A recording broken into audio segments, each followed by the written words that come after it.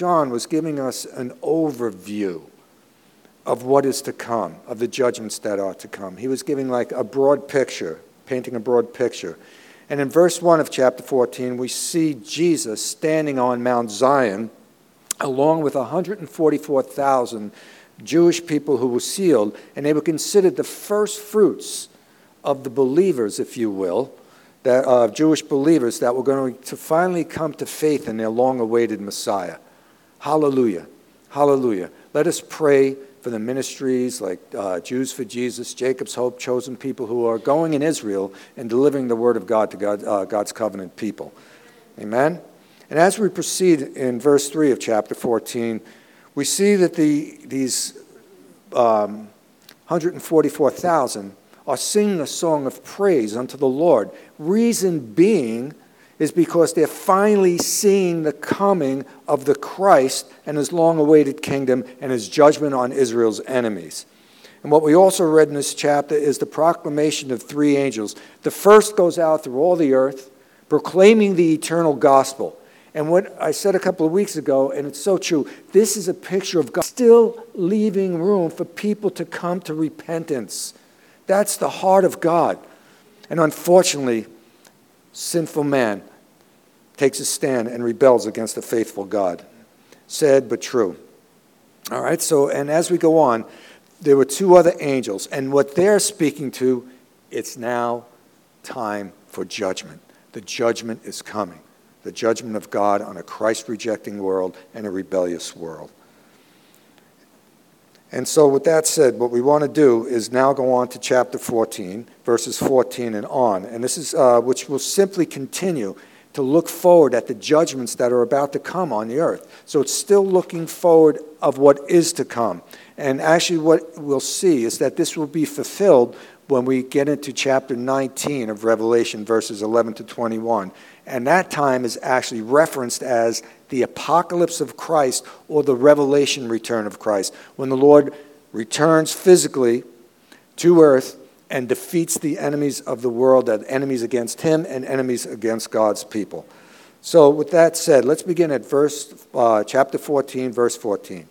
It says this, I looked, and there before me was a white cloud, and seated on the white cloud was like one who looked like the Son of Man, with a crown of gold on his head and a sharp sickle in his hand.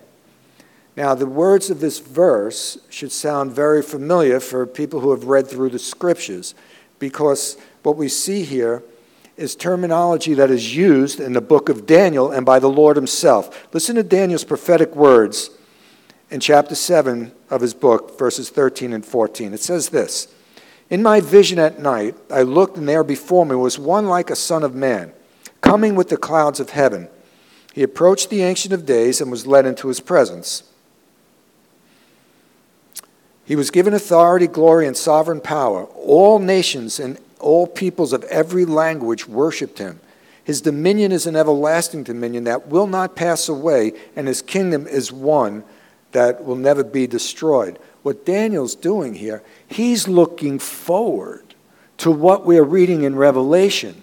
He's pointing to the one who would come on the clouds, the Son of Man who would come on the clouds, sent by the one who sits on the throne, the Heavenly Father. And listen to the words of our Lord in Matthew 26, 63 to 64. It says, but Jesus remained silent. This is when he was on trial. The high priest said to him, I charge you under oath, and by the living God, tell us, are you the Messiah, the Son of God? You have said so, Jesus replied. But I say to all of you, from now on you will see the Son of Man sitting at the right hand of the Mighty One and coming on the clouds of heaven. So we see in the Old Testament, and we see Jesus' words himself pointing to this time now that we're reading in Revelation, when the Son of Man is going to come on the clouds of glory to take his rightful rule over the earth. Praise God. So in both these passages, we see that he is coming, and he is going to judge a Christ-rejecting world, and he will establish his kingdom just as written. It's going to happen. Praise God. So I wrote something here that the Holy Spirit put on my heart. Listen, for those here, and I was hoping that we'd be online, I say this. Let the hearer be aware and beware of the words of Scripture that we see in this book. and to take heed. To take heed. These things are going to come. They are going to happen, just as written. Amen? All right. And to go on, John writes, then I looked, which again introduces, when he says he looked, another important point, another point of reference that we need to look at closely. And what he does, he sees a white cloud, which symbolized the majesty and glory of God. So as he sees Christ on this white cloud, a symbol of his majesty, a symbol of his glory. And if we went back to Revelation chapter 1, we get a vision of the resurrected Christ. Hair as white as wool. This is the vision that he sees, the glory of God. All right, and the one sitting on the throne is referred to as the Son of Man. And church, if we go through the scriptures, we realize that this is a reference to Christ himself. What we must understand, man. And Jesus often referred to himself as the Son of Man. And what we see in the four Gospels, it references Christ as the Son of Man 80 times. 80 times. Thank God for commentators who did the work, because I wasn't about to start counting through the four Gospels already. And as we read, it's also what Daniel uses to profess the one who is coming. He calls him the Son of Man. He's pointing forward to the Christ, Jesus Christ, coming at the end of the age to defeat his enemies. And this is very important.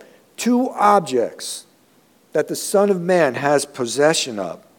And the first one is a golden crown.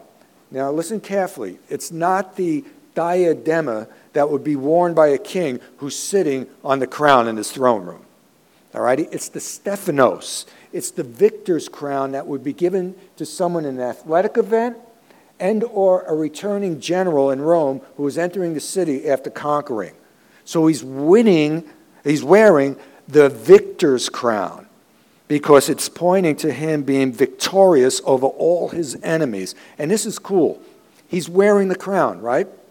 So as I studied, in Rome, when the general would come in on his chariot, white horses in the front, behind him a slave would hold the crown over his head to show that he was just a mere mortal, that he was just a man. Here, Jesus is wearing the crown because he is the eternal God.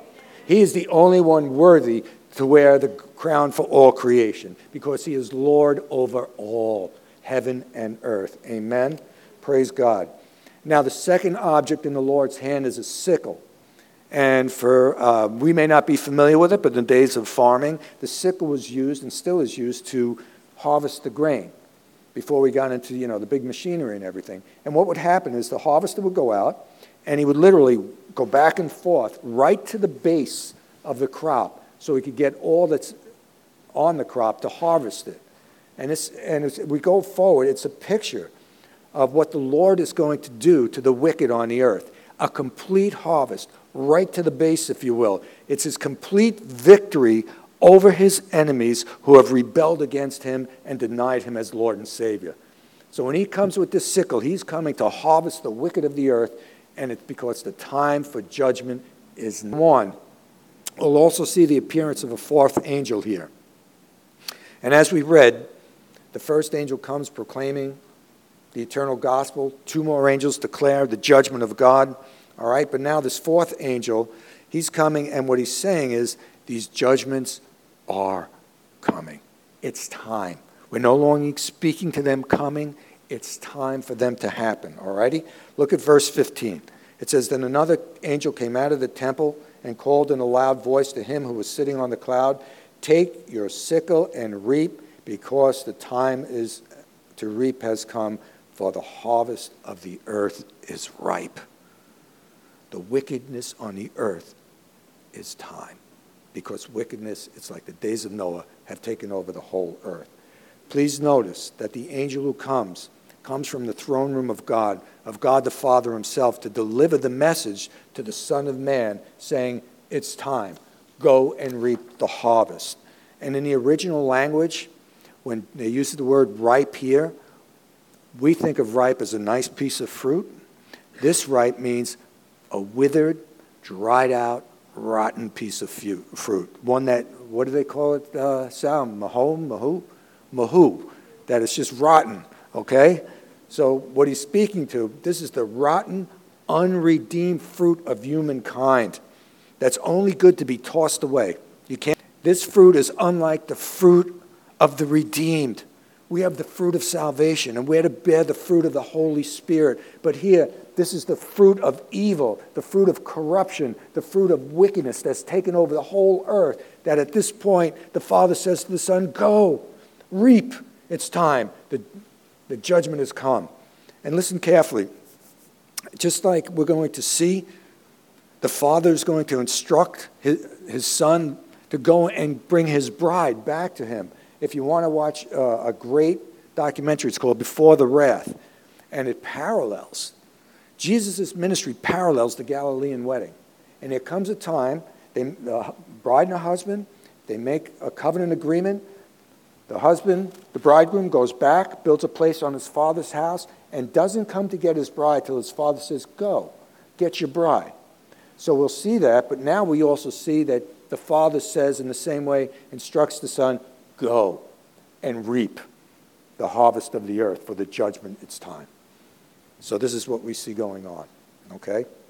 Listen to John, and the reason the Father sends Jesus is he's been delegated as the judge over the earth.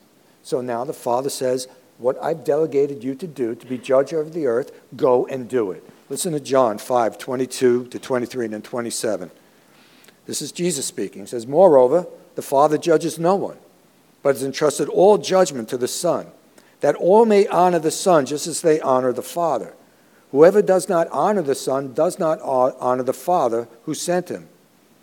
And now in verse 27, and he has given him authority to judge because he is the Son of Man. So Jesus is the one who's coming to judge the earth. And listen to Acts 10:42. He commanded us to preach to the people and to testify that he is the one, speaking of Jesus, whom God appointed as judge of the living and the dead. Church, he came the first time to be men's Savior. And we are in the age of grace, where his salvation faith is still available. But next time he comes, he is coming to judge. And he will judge righteously, for he is holy. Amen? I don't want to get ahead of myself. And now the Lord swings the sickle over the inhabitants of the earth, and they reap the judgment of God. Look at verse 16. So he who was seated on the cloud swung his sickle over the earth, and the earth was harvested. So he's reaping the judgments. And there are two trains of thought here, but both lead to the same conclusion. All right, listen carefully. The first being that this harvest points solely to the time of Armageddon, the final battle. The second train of thought is this. It's a description of the bold judgments that are going to be poured out in rapid succession, culminating with the Battle of Armageddon. But either way we follow, either road or path we follow here, what they both lead to is a judgment on the inhabitants of the earth and the Battle of Armageddon, where Christ will come, defeat the armies of the world, and establish his kingdom. But I personally believe the second train of thought, and here's why, that the bold judgments during this time are the ones that are going to fall upon the earth, okay? And then what will happen at the end of that is Armageddon. So with that said, let's go on to verses 17 and 18. Then another angel came out of the temple in heaven, and he too had a sickle. Still another angel, who had charge of the fire, came from the altar and called in a loud voice to him who had the sharp sickle, take your sharp sickle and gather the clusters of grapes from the earth's vine, because the grapes are ripe. And so now these angels, who are ministers for the Lord and do his bidding, go out and they are going to reap the grape harvest on the earth. And we've seen this before in Revelation and throughout Scripture, where angels are used to do the Lord's bidding. They called out the 4 horsemen. They're giving instructions here, and they will be the ones who pour out the bold judgments in chapter 16. So as we go through 17, we see that this last angel, the 5th angel, comes from the temple, proceeding from the throne of God. And it's very interesting. He too has a sickle in his hand, and he's going to assist in the harvest at the earth. But what's happening, he's going to assist in what they call the harvest of the grapes. And this is going to occur right before the Battle of Armageddon, if you will. Along with him, we see a 6th angel, very important. Listen carefully. He had charge of the fire. And listen, it came from the altar. Very significant language, especially we're going to look back at Revelation 6, 9 to 11. Listen to what it reads. When he opened the fifth seal, I saw under the altar the souls of those who had been slain because of the word of God and the testimony they had maintained. They called out in a loud voice, "How long, sovereign Lord, holy and true, until you judge the inhabitants of the earth and avenge our blood?" Then each was given a white robe, and they were told to wait a little while longer until the full number of their fellow servants, their brother and sisters, were killed just as they were. The time has now come, as this angel comes from the altar, for those prayers to be answered, because God's judgment is coming upon those who rejoiced in the martyr of his be held back. And there's much significance in these statements. Look, when we talk about the vine, the earth's vine and the grapes, Israel, if we go through the scriptures in Psalms, Ezekiel, Jeremiah, is also at times called the Lord's vine. And we know in John, in chapter 5, the earth is referred to as the vine, as Jesus being the vine, and the church is associated with him. And here's the point. Both Israel and the church were supposed to do righteous acts to represent the Lord.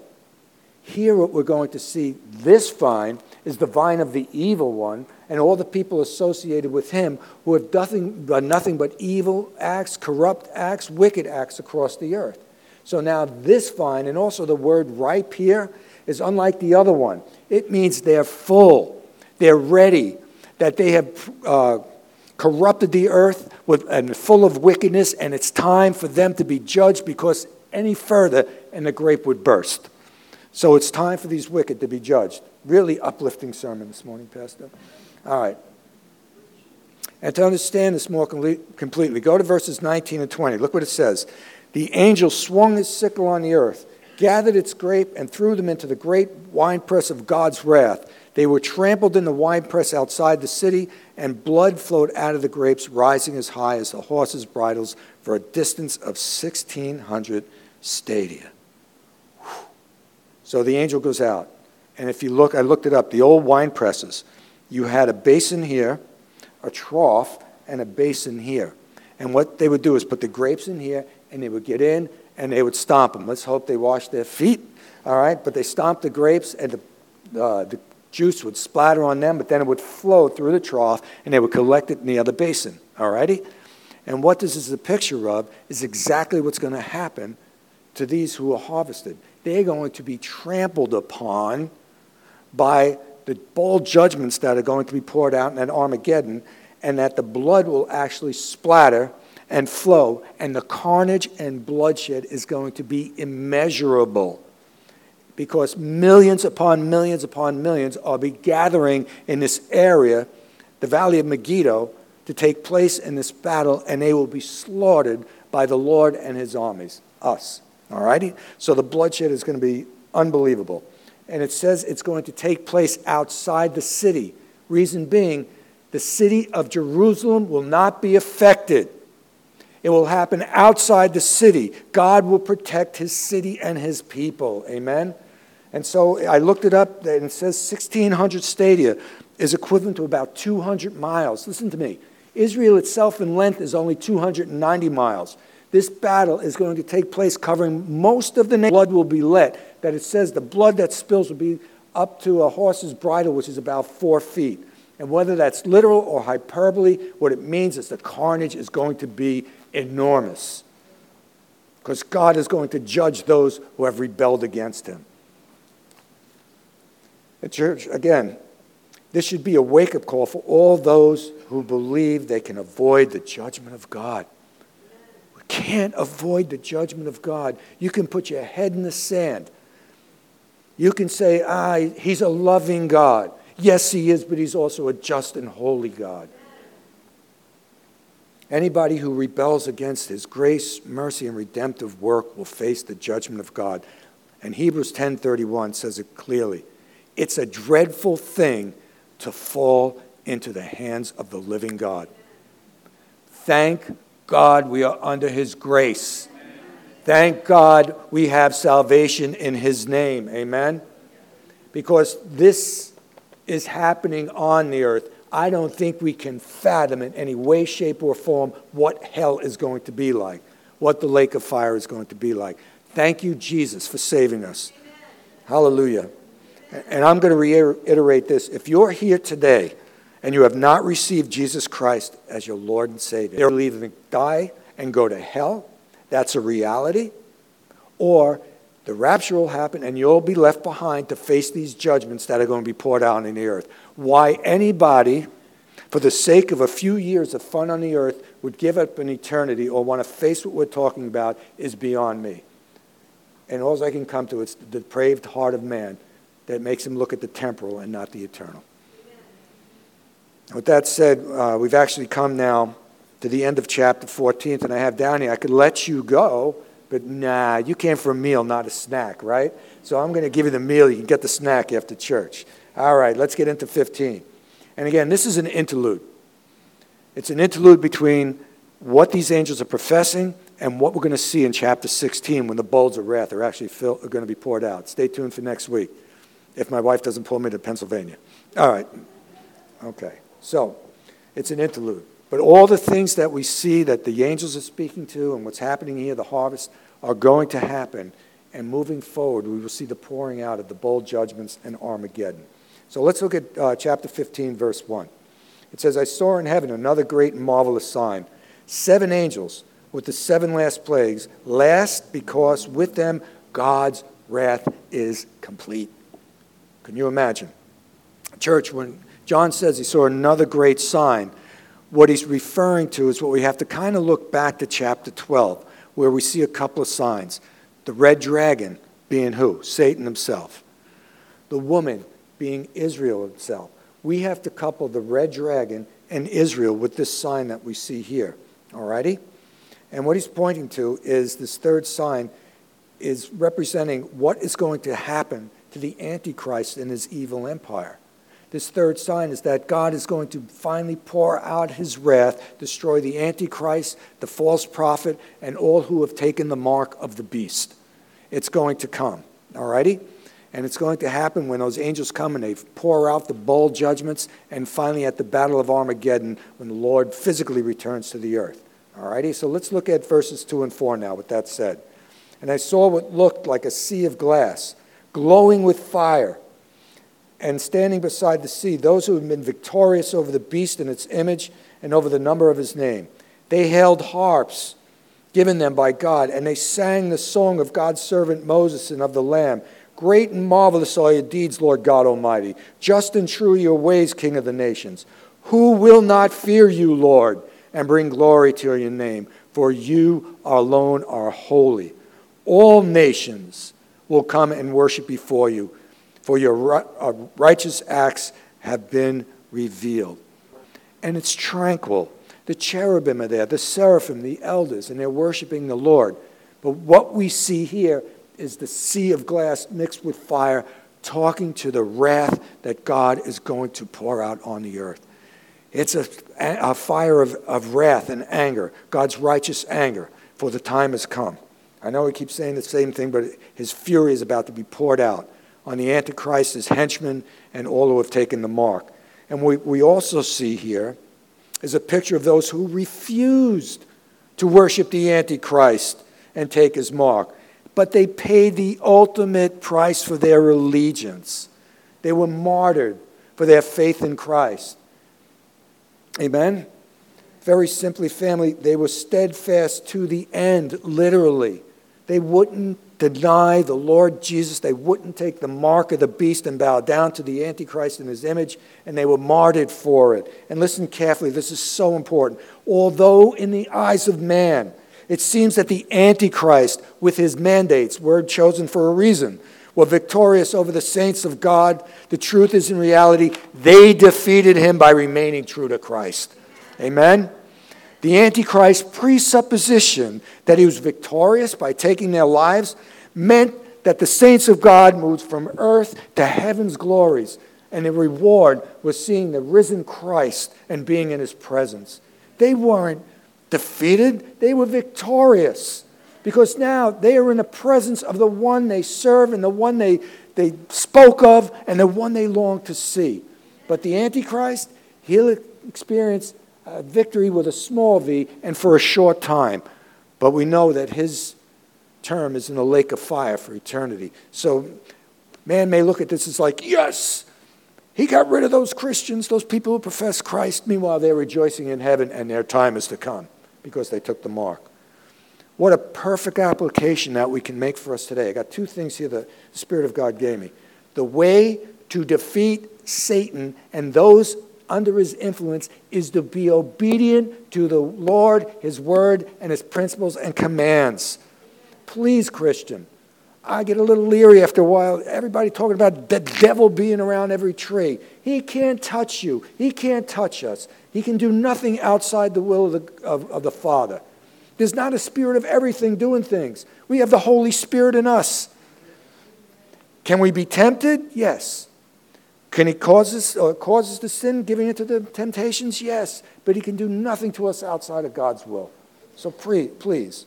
And the way to defeat him, just be obedient to the Lord and walk in his ways. Because we have victory in Christ. We don't know what faces us tomorrow. Every day things change in a bizarre and strange way in the world we live. We don't know how deep the persecution is going to go in our country. But if it comes, God will give us the grace, and we have the power through the Holy Spirit not to deny him. Keep your eyes on him, no matter what. And it can get ugly, and it can get tough.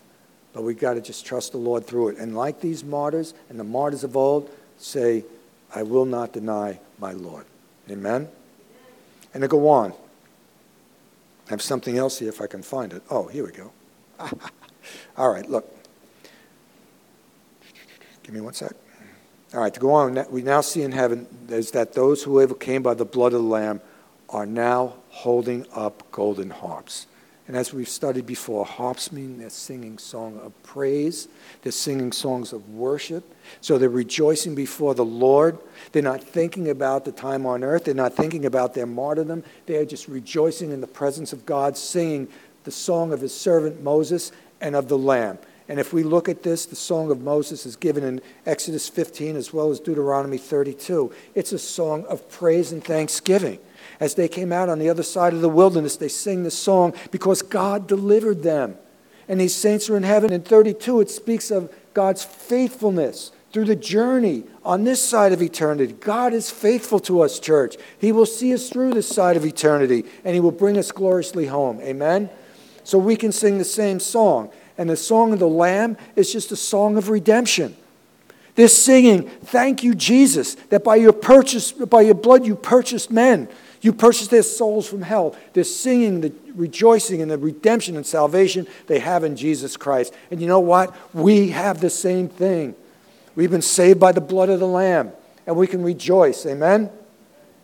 And for a moment, I just want to delve into the attributes that were in the song and the works of God that are displayed. First of all, they say all his works are great and marvelous. Whether past, present, or future, all his works are great and marvelous. It's only 2 times in all of Scripture that these words are put together. That's how awesome God is, great and marvelous. And if we go on, we see that we have the absolute surety that all that God has done, is doing, and will do will come as he has written and is absolutely perfect. And you know what? I got 2 examples down here. Look at creation. Just look at creation. How marvelous are your deeds, O Lord.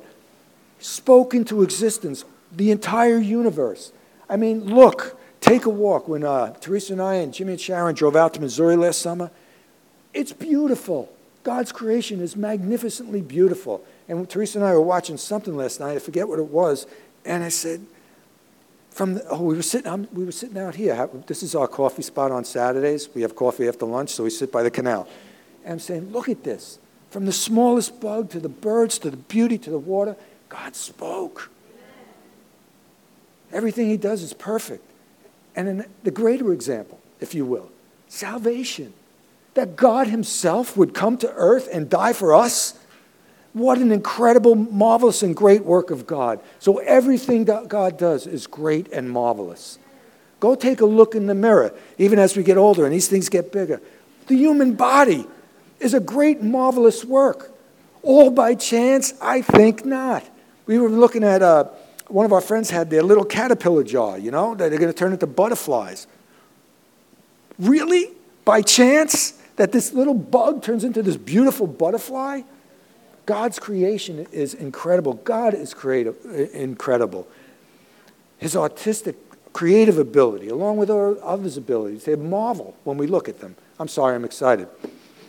All right, look at what these guys are just quoting Psalm 92, verses 4 and 5. Look what they sing. For you, O Lord, have made me glad by your deeds.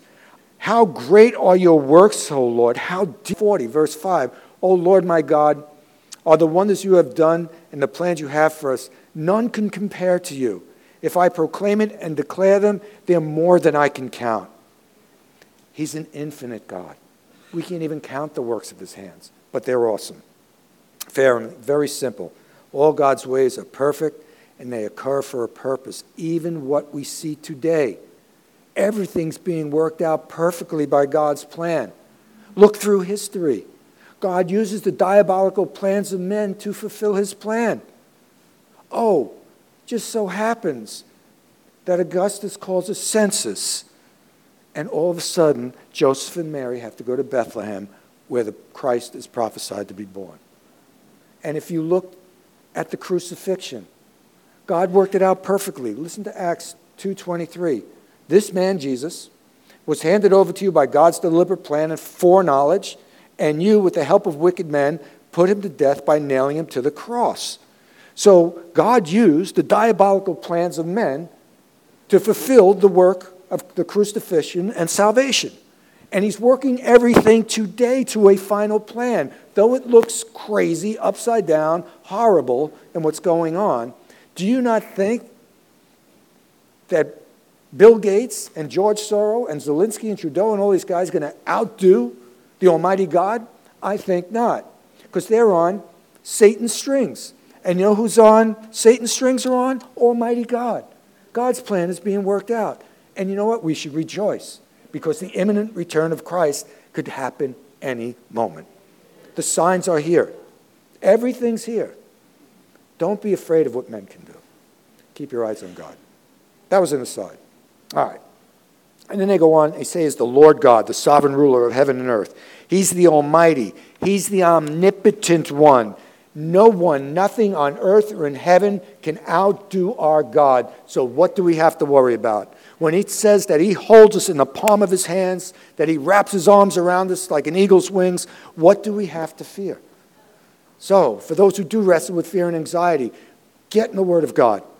Get in your prayer closet, and the fear will lift and the peace of God will fill your hearts and minds. Amen? Because we serve an omnipotent God and an immutable God. And everything will be done according to his word. He changeth not. Amen? Church, can we not take comfort in this, being the saved ones? Listen, I wrote this. Our salvation is secure in Christ. We have the absolute, we have been forgiven, justified, adopted, redeemed, and reconciled in Christ, because he paid the price for sin, and by faith in him, we're in him, and we'll receive all of this going forward. Eyes closed. Let's pray. No, got more. A few more pages. We're almost there. All right. And look at this question. And I think it's so cool. The Holy Spirit just did a work. Look at the question they said. Who will not fear you, Lord, and bring glory to your name? Oh, if we look, you go to Romans 1, right? It says he's revealed himself in the creation. Romans 2 reveals himself to us in conscience. He walked amongst us, the God-man, and we have his word. And when we come to know who the living God is, we too will say, who will not fear you? Who will not reverence you? When you get a glimpse of the God of glory, we fall at his knees and rejoice. Amen? We have been blessed, church, that we have come to know the living God. That we can have intimate fellowship with the living God. Hallelujah. Praise God. Who will not fear your name? Because once we come to know who he is, we drop to our knees and say, oh, this finite, wretched, filthy sinner, to be allowed to come into the presence of an infinite, wonderful, holy God, and he embraces me as a child. We sang it this morning. We are children of God. Amen? And church, as those who have received Christ and have come to a greater understanding of who he is, as we walk with him, shouldn't we more than all reverence him above all things? Should we not rightly represent him and not take away from who he is as his ambassadors? So let us be the ones who are salt and light to this dying world. Let them see Christ in us. Let them hear Christ from our lips. Let them, when they observe us, see that this person speaks and does what he speaks. Amen? That we walk the walk and talk the talk. We have come to know him in a personal relationship. So like the Israelites, like the saints of old, like these martyred saints around the throne, let us sing the song of the servant Moses and of the Lamb of God, rejoicing in the God that we serve. We should be the most joyful people walking around. Oh, man. Joe, gas prices rose 20 cents the other day. Yeah, guess what, though? You know what else is going up? Me. When that trumpet blows, I'm going up. You want to know about that? What? It says, normal's not coming back, Jesus is. It's a great door opener. I was in Lidl with my wife yesterday, and people like doing one of those, like, stay away from that guy. Yeah, we need to be his witnesses. All right, go on. Listen carefully. There's going to come a day when all the nations will be humble before our Lord, and every knee will bow, and every tongue will confess that Jesus Christ is Lord. But church, the beautiful thing is we bow now in homage and out of love and rejoicing. They will bow out of fear and trembling. Do you hear me? They will bow out of fear and trembling, because what's going to happen, the book of the law is going to be open, and the Lord's going to say, you see, this is my perfect moral law. You fell short. I sent someone, my son, to handle this for you, but you didn't want it. So now this is what you're going to be judged by, the book of the law. And that, I'm actually going to get into that right now. And look at verse 5. After this I looked, and I saw in heaven the temple, that is the tabernacle of the covenant law, and it was open. What's really interesting here, it's not the word Heron that is used, which means the whole temple complex. It's the word Naos, which refers to the Holy of Holies. So what we're seeing here is John looking into the Holy of Holies.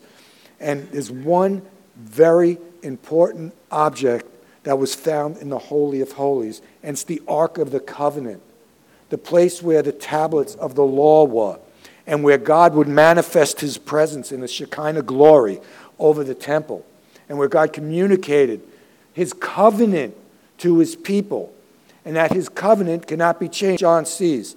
And the Holy of Holies is contained in there. And also what was in the Holy of Holies was Aaron's budding staff and a jar of preserved manna, showing how God will preserve and lead and protect his people. Amen? So we see the covenant law of God's covenant word to his people, that he's going to protect them, preserve them, and see them through. And we know there's coming a time when all Israel will be saved, and we're hanging on to their coattails, if you will, because through the Israelites came the Christ, the Word, and we've been privy and adopted into that. Amen? But he's coming back for his covenant people. And now as the covenant law is open, it only reinforces, as I said, that God's judgments are true and just. They open the law. Those who have denied Christ are going to be judged according to the law. Even if we look at what Paul tells us, I would not known what sin was unless the law was given. The law is given to point us to show us that we're sinners and that we're in need of God's salvation. So when he opens this book and they haven't chosen Christ, then they will receive the judgment of God. And with that said, I want to segue into verses 6 to 8, which we'll finish up with this morning. And it says this: out of the temple came the 7 angels with 7 plagues. They were dressed in clean, shining linen and wore golden sashes around their chests. Then one of the 4 living creatures gave to the 7 angels 7 golden bowls filled with the wrath of God, who lives forever and ever. And the temple was filled with the smoke of the glory of God and from his power. Listen to this line. No one could enter the temple until the 7 plagues of the 7 angels was completed. The door was shut. Scary. What we see are the final 7 plagues that are going to be poured out by these angels, these bold judgments, vile judgments in some translations, on those who have rejected God and taken the mark of the beast. And they're going to be the most severe and harsh of all the judgments we've read about in the book so far. I started reading for next week. You don't want to be here. You don't want to be here. You don't want others to be here. All right, I'm getting ahead of myself. But the angels are in clean, shining linen, gold sashes, just showing that the holiness of God. And they go to a four living creature, one of the four living creatures, who hands them these bowls. And the judgments have been sanctioned by God, for the time has come for him to pour out his wrath. And in verse 8, the temple's filled with smoke. And we see it twice before, in the dedication of Solomon's temple and in the wilderness. And you couldn't enter the temple at this point. And what it's saying to us is that the door is closed. The age of grace has come to an end, and God is going to judge once and for all. And family, I'm going to end the message with this. First of all, God is not willing, Scripture tells us, that any should perish, but that all should come to repentance. Amen? But there comes a point. He is long-suffering, but there comes a point as we continue to harden our heart against the gospel message that he says, go ahead, have it your way. And we go further and further into depravity and a more hard and hardened heart. And we will face the judgment of God. Do you hear me? God will render his perfect justice because it is part of his perfect holiness. You see this symbol? This is where perfect justice meets perfect holiness. Because the perfect justice of God, the wrath of God, was poured out on the Son. And by Jesus taking that, we now have salvation in his name. Amen? Praise God. And let me end with this. In the days of Noah, the Lord used this man for 120 years, a preacher of righteousness, about impending judgment and the need for people to repent. But a point came when the time of warning was up, and God sent the rains on the earth, and only 8 people survived. Do you hear me?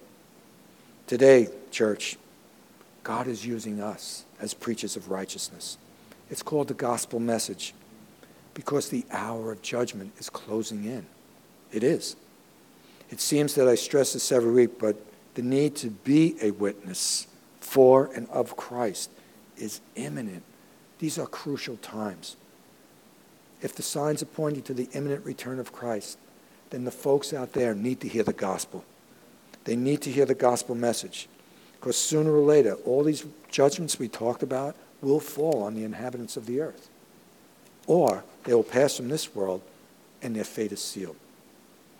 And I believe we have truly entered the days of Noah.